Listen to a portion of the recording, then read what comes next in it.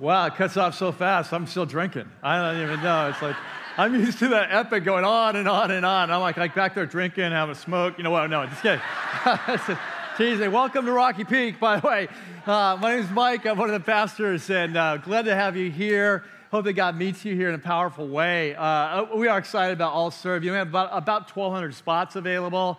Last night, after the Saturday night, 741 were taken.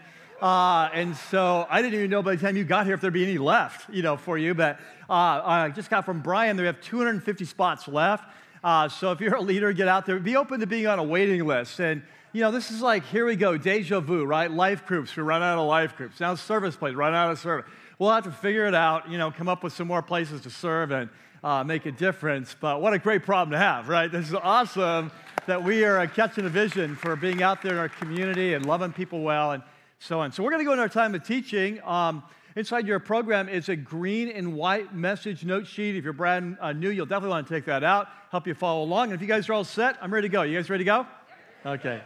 God, we're excited to be here at the start of another new series and just to see where you're going to lead us individually as a church as we move in the future that you have for us, God. We want to understand what it means to be a sent people. As the Father has sent me, so I send you. What does that look like to join you in your mission of seeking, saving lost people and the part that we play in that? So we pray that you'd come today. God, be our teacher. We just acknowledge that without you, we're nothing. Without your Spirit, nothing happens. He's the one who turns on the lights. He's the one that energizes, motivates, empowers. And so we are here and asking to be filled in a fresh way today. We pray in your name. Amen. Well, today we're continuing this series we started last week, brand new. It's called Sent, Life on Mission. It's a study, for those of you who are brand new, it's a study of one of the longest books in the New Testament. It's called the book of Acts of the Apostles. And so the author is a man named Luke. We met him last week. Luke's smart, he's well-educated, he's a doctor, close personal friends of the Apostle Paul. And he's done a lot of research, historical research into the early days of the movement of Jesus, starting from the birth of Jesus, all the way to the spread of the movement from Jerusalem after the resurrection, the movement all the way from Jerusalem to Rome over the next 30 years. And so he's writing this account. He writes it down in 2 volumes. Volume 1 is the Gospel of Luke. Volume 2 is the book of Acts. They're designed to be read together, much like a TV show that comes in 2 different seasons. Season 2 builds on 1. We'll see that more of it today. So Acts is like a sequel to Luke. He assumes that we've read Luke and we're kind of familiar with all that. That's why we're often delving back into Luke to kind of flesh out the story. So today we're going into Season 2. I'm calling it Season 2, Episode 1. And there on your note sheet, you have a section that says that, Acts Episode 1, Season 2. And if you have your Bibles, your apps, let's go ahead and open up to Acts chapter 1. We're going to go through the first 12 verses today. And he starts off with a bang. A lot going on. So here we go, Acts chapter 1 and verse 1. So he says, in my former book, Theophilus, and so both books are addressed to Theophilus, this man we don't know a lot about, probably a Roman official, we're not really sure, but a new believer in Jesus or checking out the claims of Christ. And he says, in my former book, Theophilus, that's Gospel of Luke, I wrote about all that Jesus began to do and teach until the day he was taken up into heaven. And so that's volume 1, about what he began to do and teach. Volume 2, Acts, what he continues to do and teach now through his church. After he was given instructions through the Holy Spirit to the apostles he had chosen. Notice this, that Jesus, and we're going to go back and see this today, Jesus was anointed by the Spirit to carry out his ministry as Messiah at his baptism. And from that point on, he operates in the power of the Holy Spirit. And we see here, even after the resurrection, Jesus now operating in the power with complete dependence on the Holy Spirit as he instructs his followers what's happening.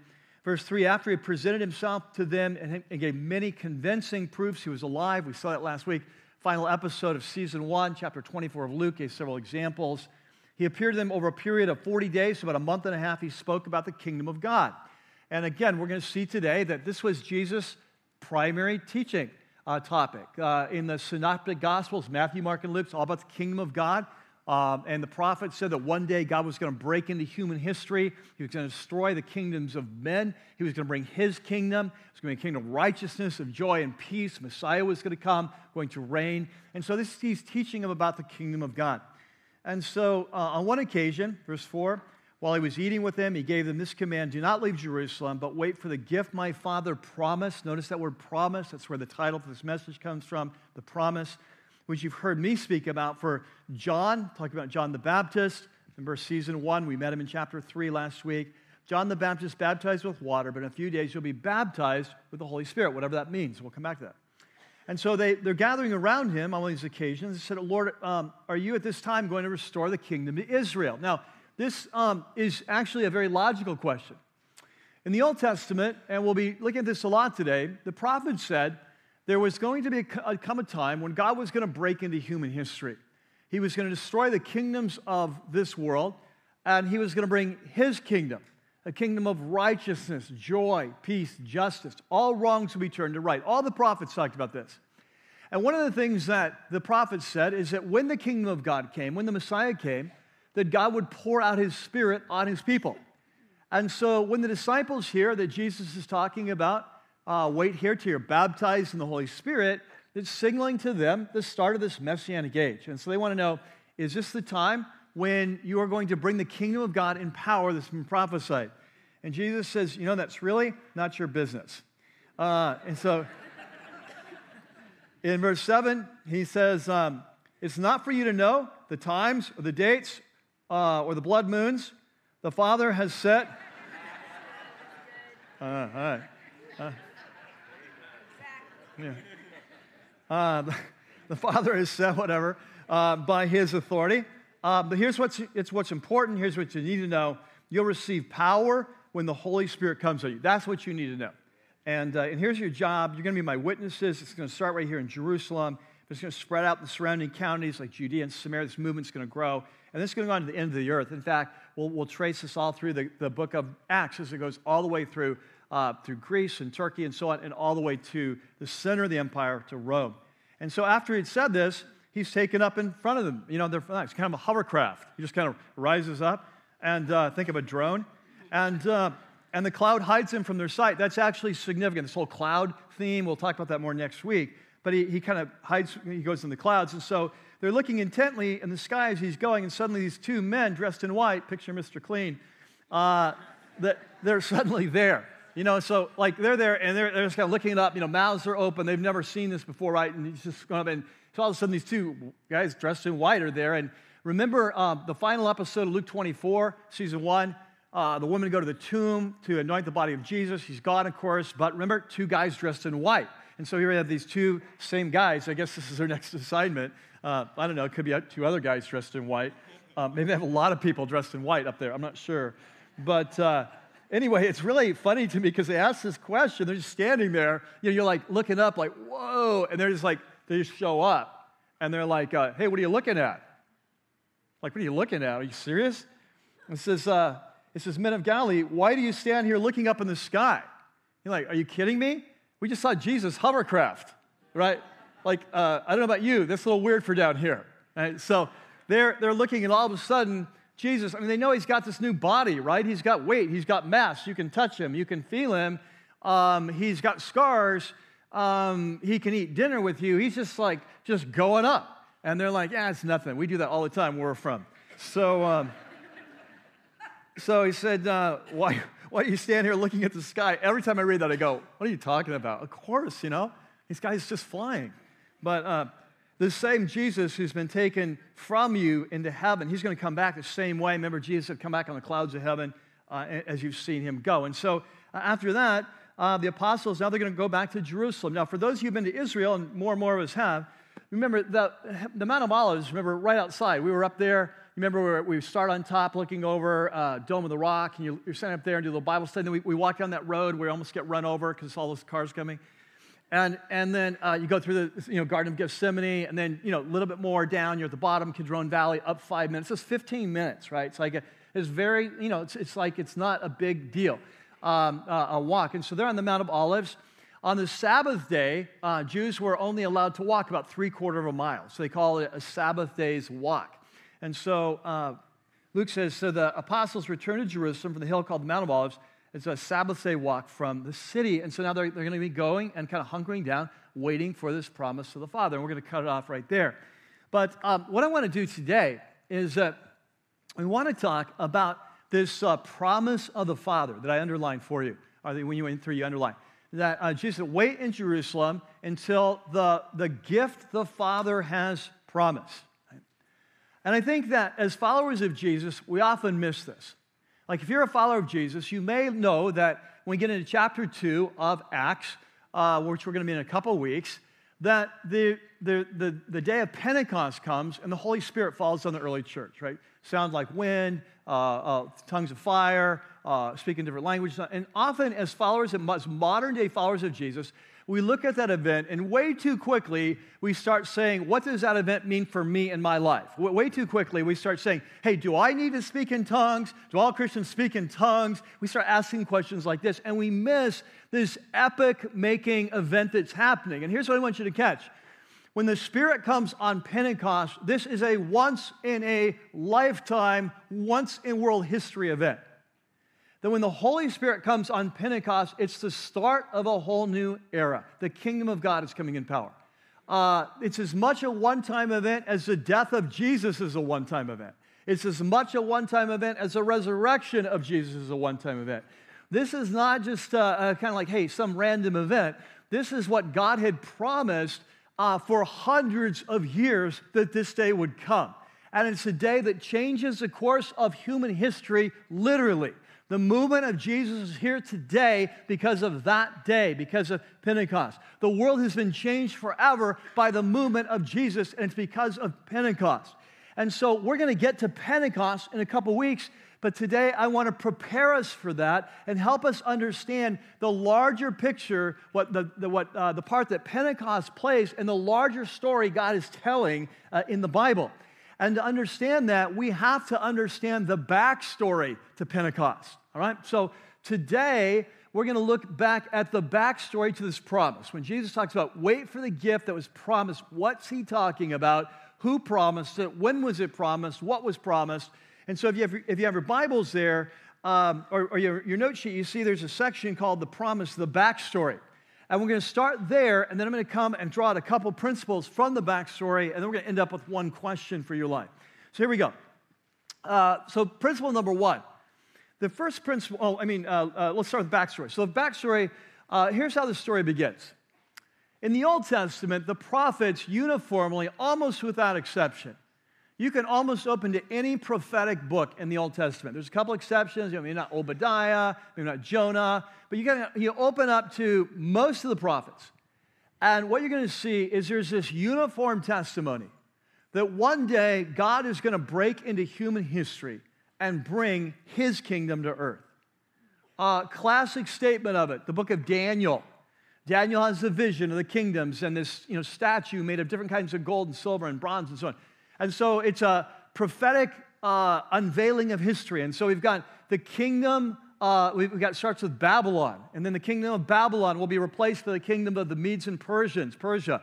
And then that will be replaced by Alexander the Great and the Greeks. And then that will be replaced by the Roman Empire, right? The kind of the legs of iron, right? So there's this kind of prophetic description. It says, and then after, in the days of that final kingdom, the kingdom of God will come, a kingdom made without hands. The kingdom of it will never end, right? And so biblically, the prophet said there's a time when God will break into human history and he will turn all wrongs to right. And the shalom of God will once again come to creation. There'll be new heavens. There'll be new earth. All that's wrong will be righted. You look at our country, you look at our nation, you look at our world today, we live in a fallen planet, don't we? Every time you turn around, there's another global hotspot. I mean, we just cannot get this thing right. Our world is a world of oppression. A lot of people don't know this, but in the last, I believe it's like 5 years, 250,000 people in Syria have been killed as a result of the conflict in Syria. 250,000 people, and the world largely doesn't know or care. Right? Last week, I read an article from the New York Times where our soldiers in Afghanistan have been instructed that child rape is so prevalent in the culture of Afghanistan. Do not interfere with the rape of children because it's part of their culture. We live in a day and age, and it's not unique to us, it's been throughout human history. The history of the human race is one of pain and suffering and oppression.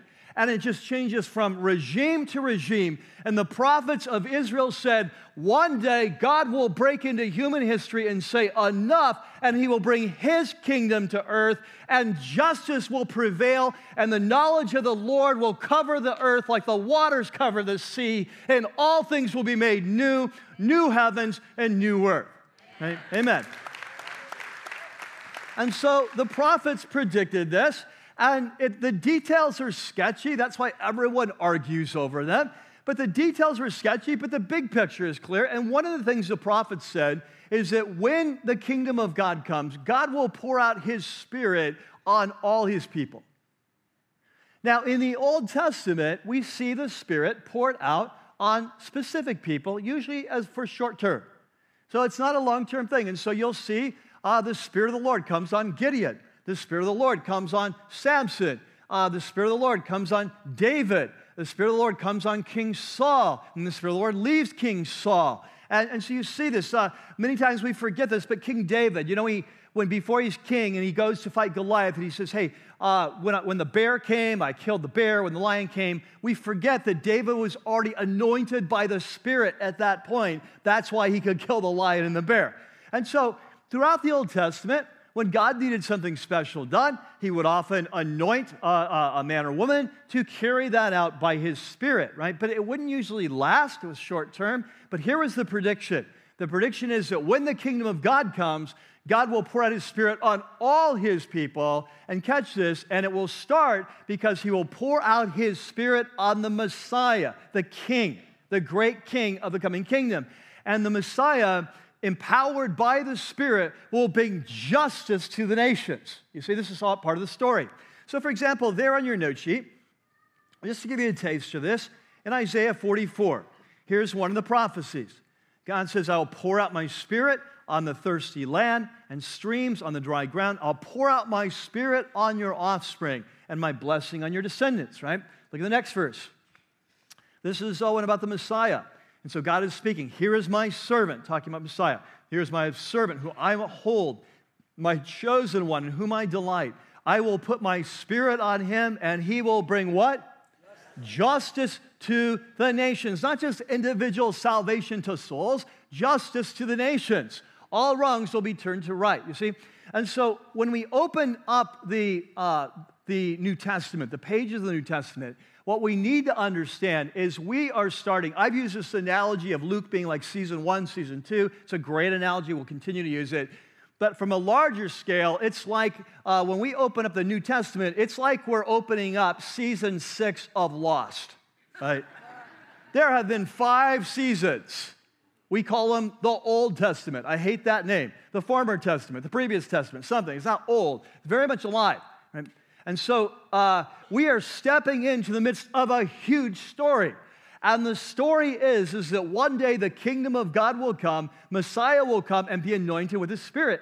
And so when Luke starts his gospel, the first 4 or 5 major events are all prophetic events that he was stepping in the fulfillment of chapter 6. So, for example, the first thing that happens in the Gospel of Luke after the birth narratives, which, by the way, all refer to the longer story of the kingdom of God. But the first thing that happens is that a man named John the Baptist comes. First prophet in 400 years. What's his message? The kingdom of God is near. This kingdom that the prophets have been talking, it's near. It's getting close. So you better get ready, because here's the thing. The kingdom of God is righteousness, joy, and peace in the Holy Spirit. And so when the king comes, he will clean up all of his kingdom from all its oppressive and evil and wrong. And so if you want to be part of his kingdom, you need to repent and let him clean you up, because he is going to straighten everything in this world that is bent, including us. And if you don't want to be straightened out, you're going to be destroyed.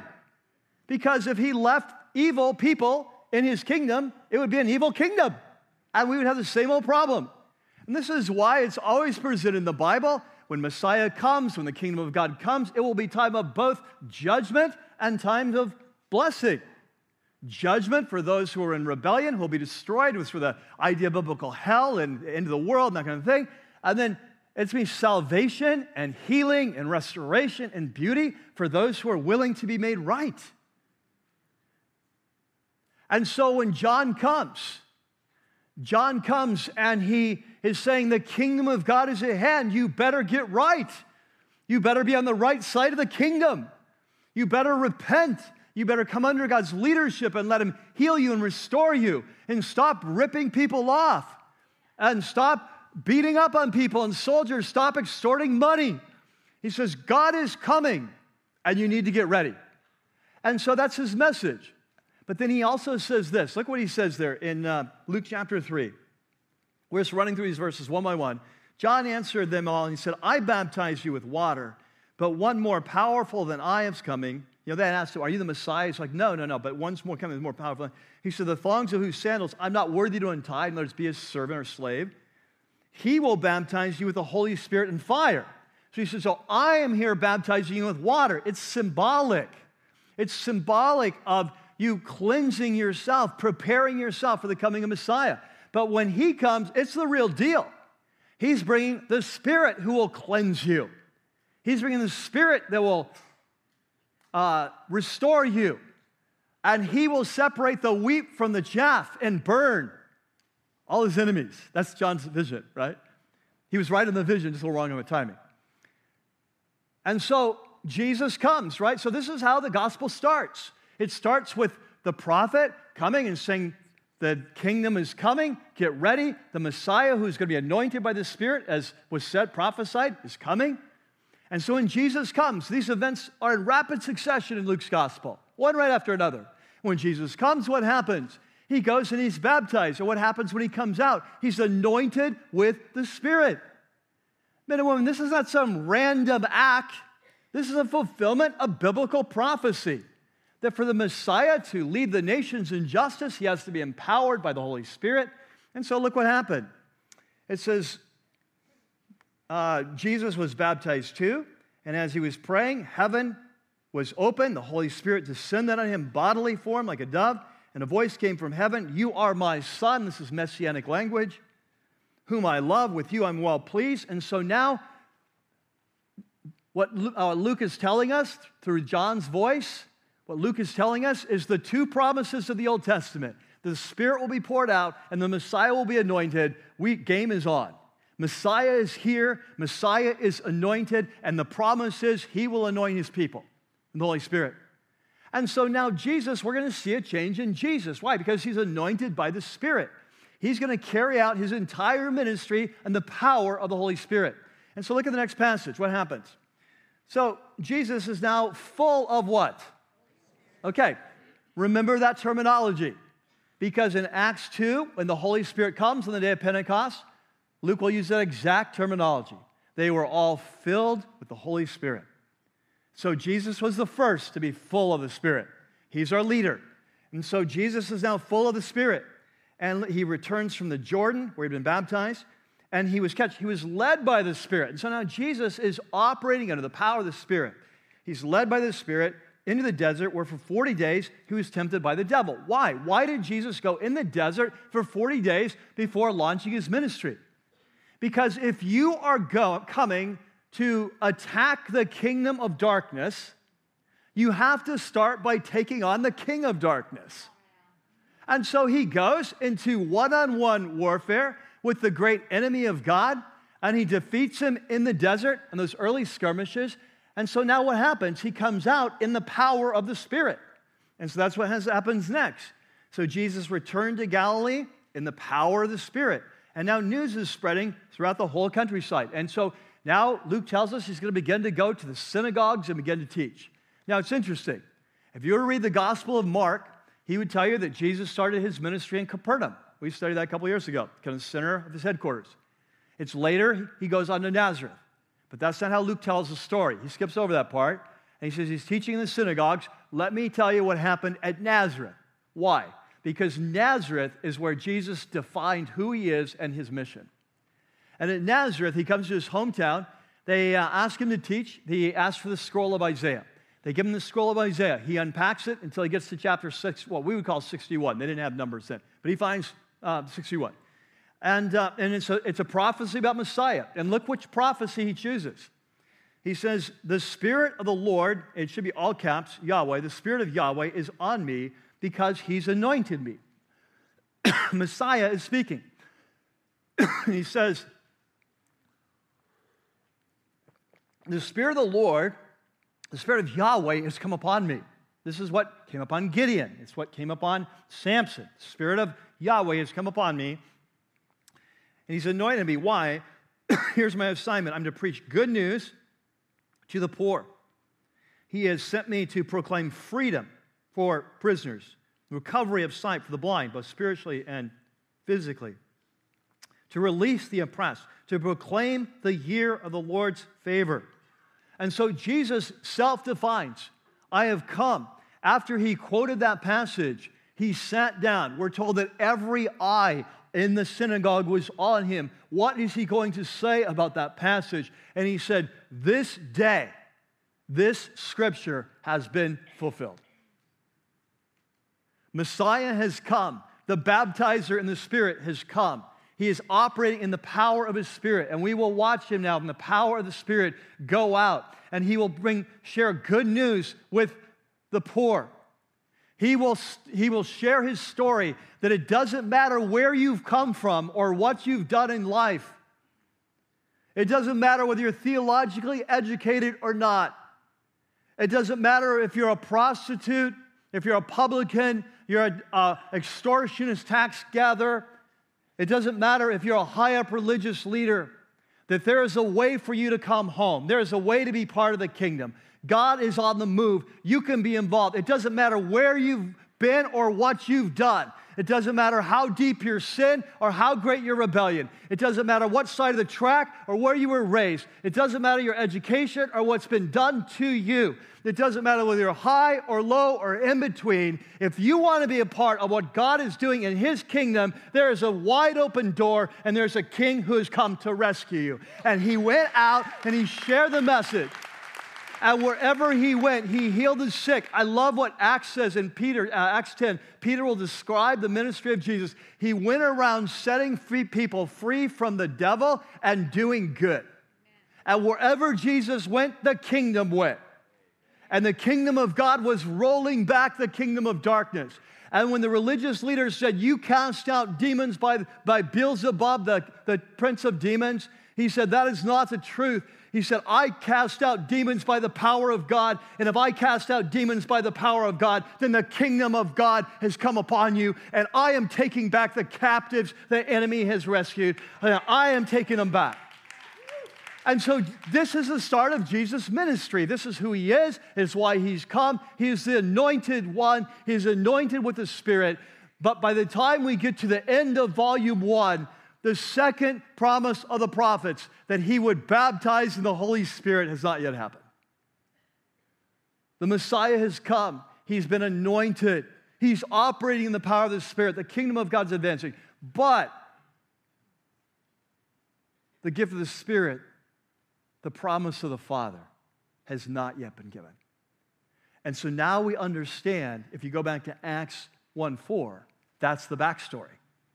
And so in Acts 1:4, on one occasion, he's eating with them, and he gives them this command, do not leave Jerusalem, wait for the gift my Father promised.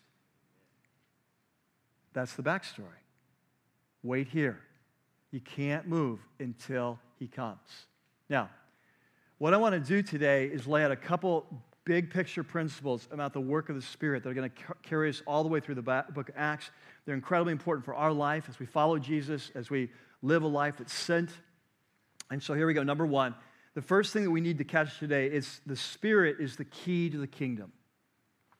The Spirit is the key to the kingdom. The Spirit is one who unlocks the door of the kingdom of God to us.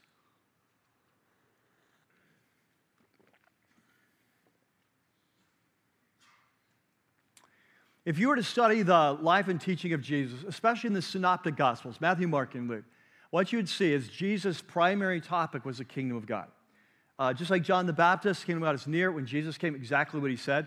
In fact, there in your note sheet, in Mark chapter 1, right after his baptism, this is how Mark summarizes the teaching of Jesus. Jesus went into Galilee, proclaiming the good news of God. Here it is, the time has come. What time? The time of the kingdom, the prophets have talked about. The time has come, the kingdom of God's near. He says, so repent and believe the good news. So he says that God's on the move. The kingdom of God is coming very close. We're almost there.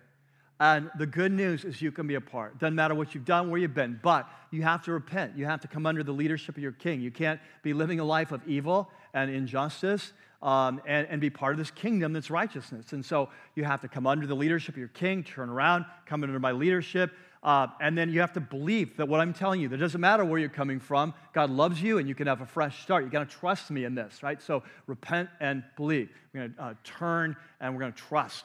And so Jesus is laying out this mission, and that's what his mission was about. So wherever he goes, he teaches about the kingdom, what the kingdom is like, what it looks like to live in the kingdom, what kingdom life is like, how you look at things, if you're a kingdom person, all about the kingdom, what it's going to be like to be a citizen of this new kingdom, and how to live in this new kingdom. And so the apostles had heard this teaching on the kingdom for years. This had been their bread and butter. I want you to catch it, they had traveled with Jesus for 3 years. I want you to think about this. I mean, every day you're with Jesus, walking miles and miles and miles on the road, talking with Jesus. Whenever Jesus teaches, front row seats. When you don't understand, you can ask him backstage. What was that about? Didn't quite follow that. Can speak in the green room. And so they're there. When the guy's healed, they let him down through the roof. He walks out. They were there. They saw it. Forgiving sins. They saw that. When he spit in the mud, put it on the guy's eyes, and the guy could see, they were there. They saw that. When he walked on water in the middle of the night, kind of doing that kind of surfing thing on the waves, they were there, right? It's crazy, 5-foot swells. And he's walking up and down. It's like, awesome. When water into wine, you need 150 gallons of wine, don't call Bevmo, call Jesus. We're going to do that, We're gonna get the best stuff. It's gonna be good. It's right here. You don't have to deliver. It's already here on the property. And so I saw that. Lazarus, come forth. They see the dead body coming out. So they see that, right? They've been there. And now recently they saw him getting beat up, killed, executed, and come back to life. Couldn't keep good men down. It's like I can do anything. I'm Superman. I'm the Lord of heaven and earth. And then for the last 40 days, they've been doing Bible study with Jesus, right? So they're getting out the Bibles. You wonder how they got so smart in Acts. How the apostles were so dumb and the Gospels get so smart in Acts. And they're quoting Scripture and all this stuff. Like, what did you ever stop and think? For 40 days, he's been explaining what the stuff means, And so we'll see that, and we'll see that as we go through the sermons in Acts. And so they've been with Jesus, and what's he teaching for the last 40 days? Talking about the kingdom of God. Then he's done 3 years, and then he's resurrected, kingdom of God. Like, if anyone is ready to go out and share the message, it's these guys. And Jesus says, don't even think about it. Don't even think about it. You may have heard a lot about the kingdom, and you know a lot of head knowledge about the kingdom, but you haven't entered the kingdom yet. You don't have the power of the kingdom. You can't change yourself. You don't have the kingdom lives. You guys be a flop. You guys have to wait here. And this is exactly what the prophets had said. You look at the big picture story of the Bible. God loves Israel. He chooses Israel. Takes them to Mount Sinai, gives them the law of God. One of the greatest gifts you could give to any people. We often think of the law in negative terms. It's not negative, it's positive. Moses says, who like any other nations has a law like we have? Even the law, the word in Hebrew, Torah, means instruction. It's not just law, it's instruction. Think of Psalm 119. I run the path of your commands. You've set my heart free. Your word's a light unto my path. It's a lamp unto my feet. Your word has made me wiser than all my teachers.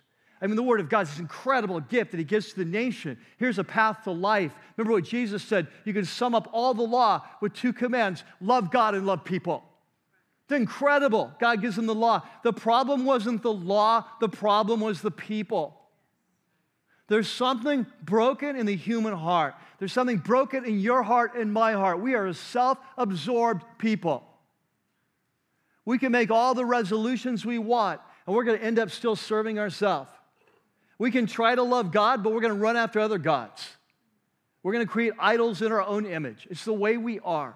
Apart from Jesus, apart from his work in our life, we're a fallen race. Paul says, in me, that is in my flesh, naturally, there is no good thing. Jeremiah says, the heart is deceitfully wicked. Who can know it? Right? We are a fallen race. The problem with Israel wasn't the law. The problem was Israel. And the problem wasn't Israel. The problem was fallen human nature. They're human. And so the prophets predicted that one day God would step in and he would change his people from the inside out. That he would not just forgive their sins, he would do that, but he would actually come and he would move them at a heart level. He would change their core desires. He would change their motivation.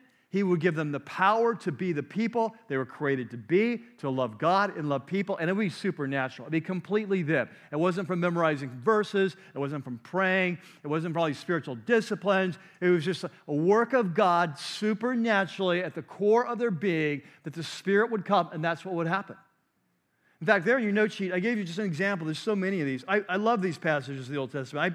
I pray, like this passage, I pray this over my grandkids. I pray this passage over my kids. I pray this passage over our church. God, will you move us? Will you move us? We cannot follow you. We're fallen human beings. We can't follow you. We can't love you. We can't be obedient. We can't be passionate for the things that break your heart. We're self-absorbed. We need you to move us. We know where we need to get. We know where we are. We can't get there. We need you to move us. And so look what God says through Ezekiel. He says, I will sprinkle clean water on you, and you will be clean. In other words, I'll forgive your sins. I'll cleanse you from all your impurities, from all your idols. I'll give you a new what? A new heart. I'll put a new spirit in you, a heart transplant. I will remove from you your heart of what? Stone, your heart, insensitive. You don't care about people. You don't care about God. You care about yourself. I'll remove that heart of stone. I'll give you a heart of flesh, tender heart. He used it in a positive sense. He said, I'll put my spirit in you, and catch this, I will move you to follow my decrees and be careful.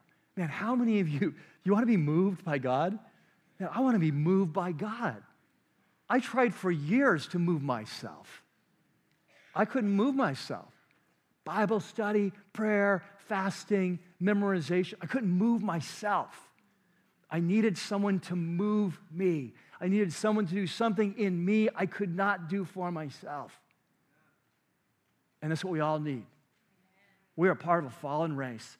If we're going to be moved, we need a mover in our life, right? And so this was the prophecy. And so this is why Jesus says, I know you've been with me for 3 years. I know you've heard me teach about the kingdom. I know you've seen me after the resurrection. I know you're excited about the message of forgiveness. I know you're passionate about that. I know this, but you are not ready. Don't even think of leaving Jerusalem until the gift comes. Why? Because the gift unlocks the kingdom. He said, I can tell you about the kingdom, but the Spirit is the one who will open your eyes to who I am, why you need forgiveness, why you need to give me your life, and the Spirit is the one who will empower you to change and to grow and to live life in the kingdom and to be transformed from who you are to who you're created to be. So when people see you, they see me. And when they see you, they say, I want that. Because you're changed, and it's not a self-effort, willpower, religious, habitual pattern. It is a life-giving change that comes supernaturally by my Spirit. And so just don't even think about, remember the old commercial, don't leave home without it? You're like, don't even think of leaving Jerusalem and trying this on, because you will get beat up and you'll get discouraged and it's not going to work. So wait. And when he says to his apostles, he says to us, without the Holy Spirit, we can do nothing. And men and women, before we even, in this series, talk about living life on mission, we have to go back, and I have to ask you, are you filled with His Spirit? We will come back to this more today. But now, are you filled with His Spirit? Are you experiencing the presence of His Spirit in your life? When you read Scripture, do you sense it coming alive as the Spirit opens God's Word to you? Do you have a hunger to know God in your life? Do you have a passion? God, I want to have my heart break for the things that break yours. Do you love people? Do you serve well? Is He freeing you from your addictions? Are you experiencing the power of God? We're not ready to live life on mission until we've experienced the power of the Holy Spirit. And so we have to come back to the basics. And so as we start this journey, are we ready? And that leads to number 2.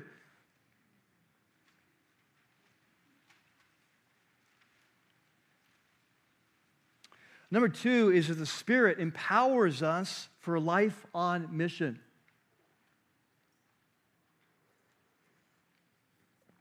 So what we saw in the prophet Ezekiel is that the prophecy was that in the future, when the Spirit came, 2 things would happen. Number 1, He would wash away our impurities, our sin. And we learned that through the coming of the Messiah, He would die for our sin, so our sins can be forgiven, right? So that's the first gift we receive. The second gift is a gift of the Spirit who changes us, transforms us. And so what I want you to catch is when a man or woman comes to Christ and He gives us His Spirit to lead us and guide, as we follow, He transforms us. And we change at a core level from who we are, and we become people that are lovers of God and lovers of people. And the more we follow, the more we listen, the more we love, and the more we care, and our marriages begin to heal. And we begin to get wiser as parents. We begin to raise our kids well, and our families begin to come together. And our finances shape up to the wisdom of the Holy Spirit and the self-control that He gives us. And we begin to get back in control of our life financially. And He begins to release, gifts in our life to serve others. And our life begins to heal under the leadership of the Holy Spirit. And this is what Jesus meant when He said, I've come to give you life and life to the full, right? The Holy Spirit transforms us. But here's what I want you to catch. When you came to Jesus and He gave you the Holy Spirit, it wasn't just for you. It wasn't just so that you could be happy and fulfilled and have a great marriage or great kids or succeed on the job or have your finances get squared away. It was for all of that, but it's not just for that. That when God gave you His Holy Spirit, when Jesus gave you His Holy Spirit, it was so that you could be transformed to go on mission with Him. Because as we saw last week in John 17, this is what Jesus said, as the Father has sent me, so I send you. So we are the body of Christ. He is our head, is He not? And the head and heart of our leader are to seek and save the lost. And therefore, when we join Him, we become His body, His hands and His feet to carry out His mind and His heart for this world. Does that make sense? And so He saves us and He fills us with the Spirit, not just to restore and to heal us, but to send us out in life on mission to help heal a broken world, to carry out Isaiah 61 ministry, to pick up where He left off, to preach the good news to the poor, to bring recovery of the sight to the blind, to proclaim the acceptable year of the Lord. That as followers of Jesus, we are to be agents of healing in a world of disease. As Jesus went around freeing people from the devil and doing good, so are we. We are Him. We are His body. He is our head and He is our heart and we are His body. And He fills us with His Spirit so we could go life on mission. And so His life becomes a model for our life. And so, for example, there on your note sheet, I put a great quote.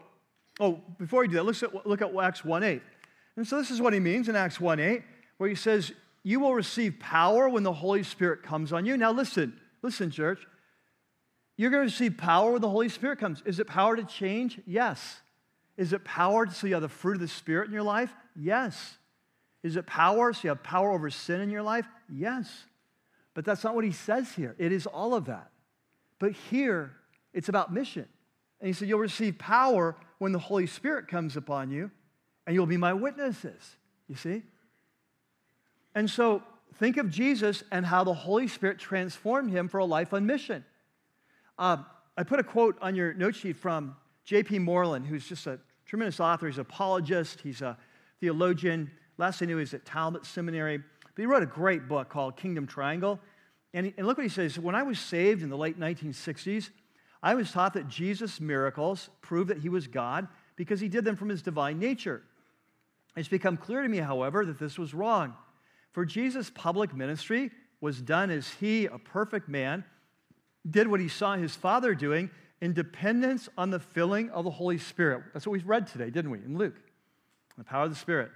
And so he quotes Thomas Oden, who's a theologian. He says, as a man, Jesus walked day by day in radical dependence upon God the Spirit. How did Jesus set captives free? By living every day in radical dependence on the Holy Spirit. Mr. Oden continues, and he said, he prayed and he spoke by the power of the Spirit. And in portraying Jesus as constantly dependent on the Spirit, the Gospels were not challenging his deity or his divine sonship. Rather, as eternal Son of God, the theandric person, which means the God-man, he was truly God, while as man, Jesus was truly human, bone of our bone, flesh of our flesh, seed of Abraham, whose humanity was continually replenished by the Spirit. He did not walk or speak by his own independent human power, but by the power of the Spirit. What does it mean to be a follower of Jesus? It means the same Spirit that was on Jesus is the Spirit that's in you, so that you can join Jesus in his mission to do what Jesus did. As on full dependence and reliance on the Holy Spirit, we go out to share the good news with the poor and open the eyes of the blind. And as we bring the great news, the acceptable year of our God. You see? Now, so the question then, there in your note sheet, there's a question. I want to wrap up with a question. And this is actually called the promise, one question. And here's my question for you. Have you received the gift? This whole message is about wait in Jerusalem for the gift my Father promised. The question is, have you received the gift? Have you received the Holy Spirit? Now, I'm going to make this easy. Some of you here may be new to Rocky Peak, fairly new, and God is meeting you here. It's a whole new experience. You may have never been in church before. It's a whole new experience. And I know because I talk with you periodically, and you'll tell me things like, I don't know what happened, I hadn't been in church, I came in, and I just, man, there's something special about this place. And I start to sing, there's songs, and it's like tears are coming down. I don't know what's going on, I don't know what's happening to me. And I've really enjoyed the messages, and I feel like I understand them. They're speaking to me. I'm excited to be coming. And so God is stirring you, and he's preparing you for a transaction. He's preparing you to enter the kingdom of God. And so that happens when we come to a place in our life where the Holy Spirit begins to open our eyes to who Jesus is. And we begin to understand that we're part of a rebel race, you and I, and that we've all sinned and, as the Bible says, fallen short of the glory of God. Like we're fallen short of what we're supposed to be, like God. And there's something wrong with us. And if you were to die today and you're stand before God, you'd be dead to rights. So it's like you're guilty. And you're guilty of death. You're guilty and you're liable of death. And so you know that. And yet, as you sit here today and you listen about the promise of God to come and cleanse away your impurities, it doesn't matter where you've come from, it's where you're going, that Jesus can forgive you based on his death for you on the cross. You hear about the promise of his Spirit to change you from the inside out. There is something inside your chest right now that's leaping out. You just want that. You want Jesus. You want to be forgiven. You want to give him your life. You want to start your life all over again. You want that. And I would say for you, then as of right now, you don't have the Holy Spirit. You haven't. The Bible says until you come to Jesus and give him your life and you repent, and you won't receive the Holy Spirit. When you do, you will. And so in a couple of minutes, I'm going to give you a chance to give your life to Christ and receive his Holy Spirit. Now, I want to talk to the rest of us here that we see ourselves as self-proclaimed Christians. And I want to ask you some questions. I want to ask you about how excited are you about God? And I want to ask you, how excited are you about His Word? And I want to ask you, how passionate are you about His kingdom? And I want to ask you, when you read the Word of God, is it coming alive to you and speaking power and life? And I want to ask you, when you come to church, are you being filled up and inspired to go out to live for Him? I want to ask you, do you have a heart for lost people? Do you care about the people? Are you being transformed to be like God? Are you being changed from the inside out? Do you have power over your addictions? Are you experiencing the power of Christ in your life? Because men and women, if you claim to be a Christian, this is your birthright. You see, in 1 Corinthians 12, Paul says, no one can say and mean it that Jesus is Lord except from the Holy Spirit. So if you sit here and say, I believe Jesus is the Christ, I believe He died for my sins, I believe that I'm made right with God only through Christ alone, I believe in the Bible, I believe it's His Word, yes, I'm a Christian, then I say, well, then you have the Spirit of God. Because no one can say Jesus is Lord except by the Holy Spirit. And furthermore, about 10 verses further down the page, Paul says, all of us who have acknowledged Jesus as Lord, all of us have been baptized by one Spirit into one body. And so this is what I know about you. If you believe in Jesus, you have the Holy Spirit. But I have a question for you. The question is, does the Holy Spirit have you? Are you filled with His Spirit? Are you passionate about Jesus and His love for you and His plan for your life and His plan for the world? And if you're not, I want to tell you, this is your birthright. This is what you were created for. Love God with all your heart, all your mind, all your strength, all your soul. If you love God with all that, there's not room for a whole lot more. You love Him. He is your passion. Has your relationship with Jesus become like a boring marriage? Yeah, we're married.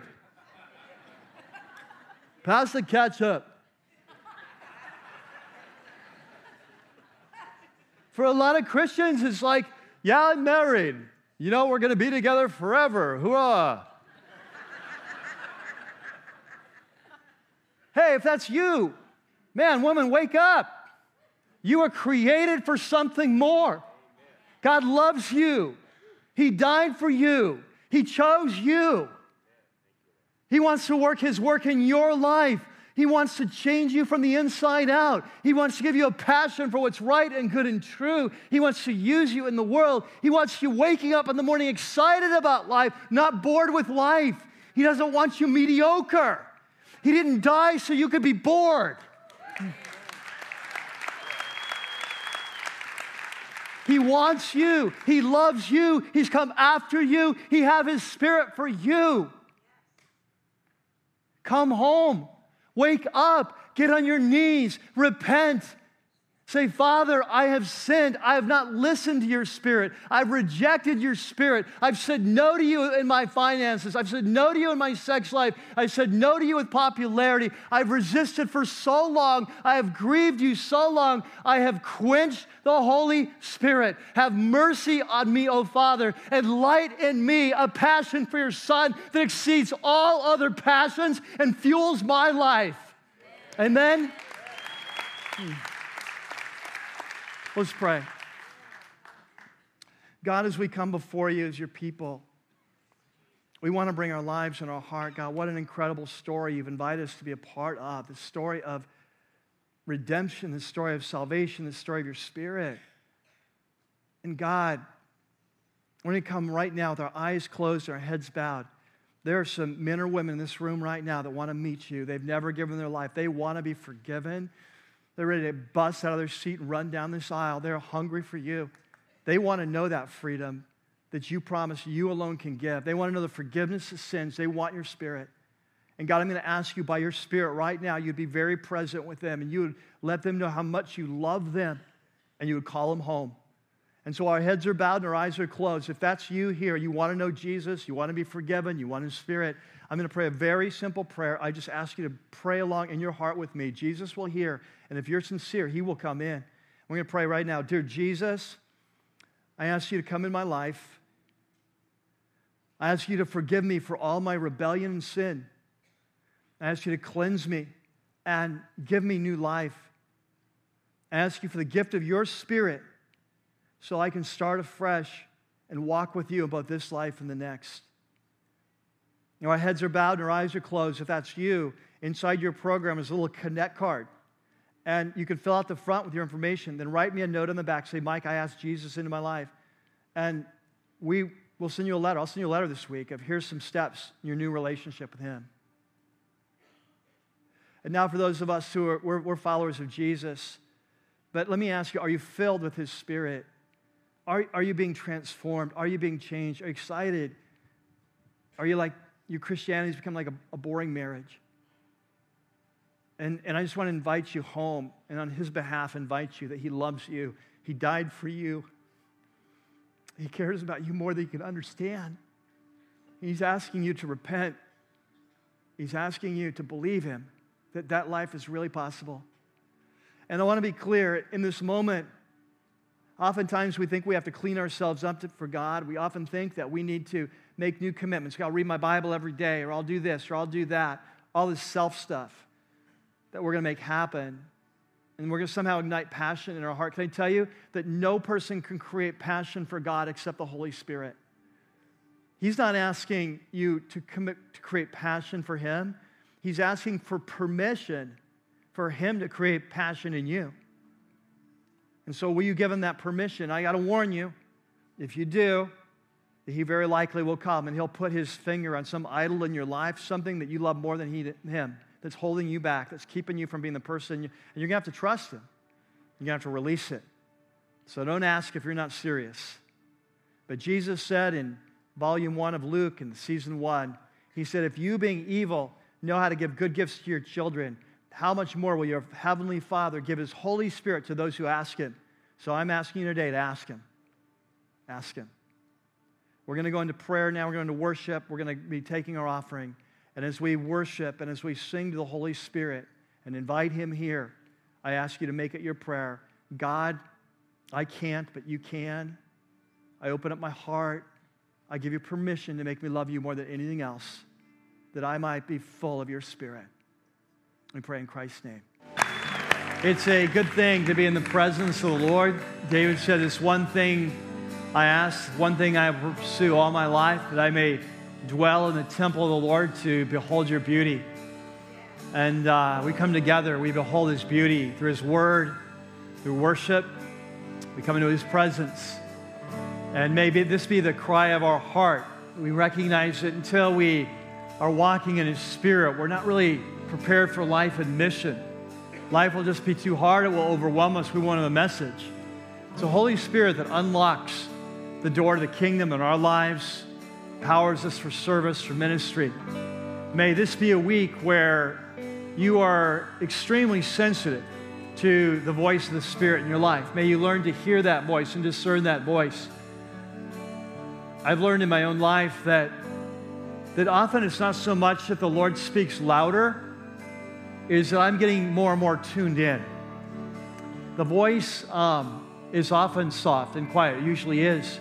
So whether we hear it or not, it's not whether He's speaking, it's whether we're within the range of frequency, whether our obedience and our heart puts us in a range of picking up on what He's saying. So may this be a week where you pick up the vibes, the frequency, the message that He's transmitting to your soul. Who you are, what you're called for, what's getting in the way, what needs to be cleaned up, what needs to be repented of, what needs to be dedicated, what needs to be surrendered. That you would not be grieving the Holy Spirit, you would not quench the Holy Spirit, but you would be full of the Holy Spirit. Amen? Next week, I can't wait. I'm not kidding. Next week, we're going to study the ascension of Jesus. I think it's one of the least understood in Christian circles, why it's important. What happened when Jesus returned to the Father and went into the presence that sets the stage for everything that happens afterwards and identifies who we are as believers. So I hope you can be with us next week. I really look forward to that. Don't forget that after every service, we always have prayer over to my far right. If you need prayer, there you go. God bless you. May you walk in the power of the Spirit this week. Amen.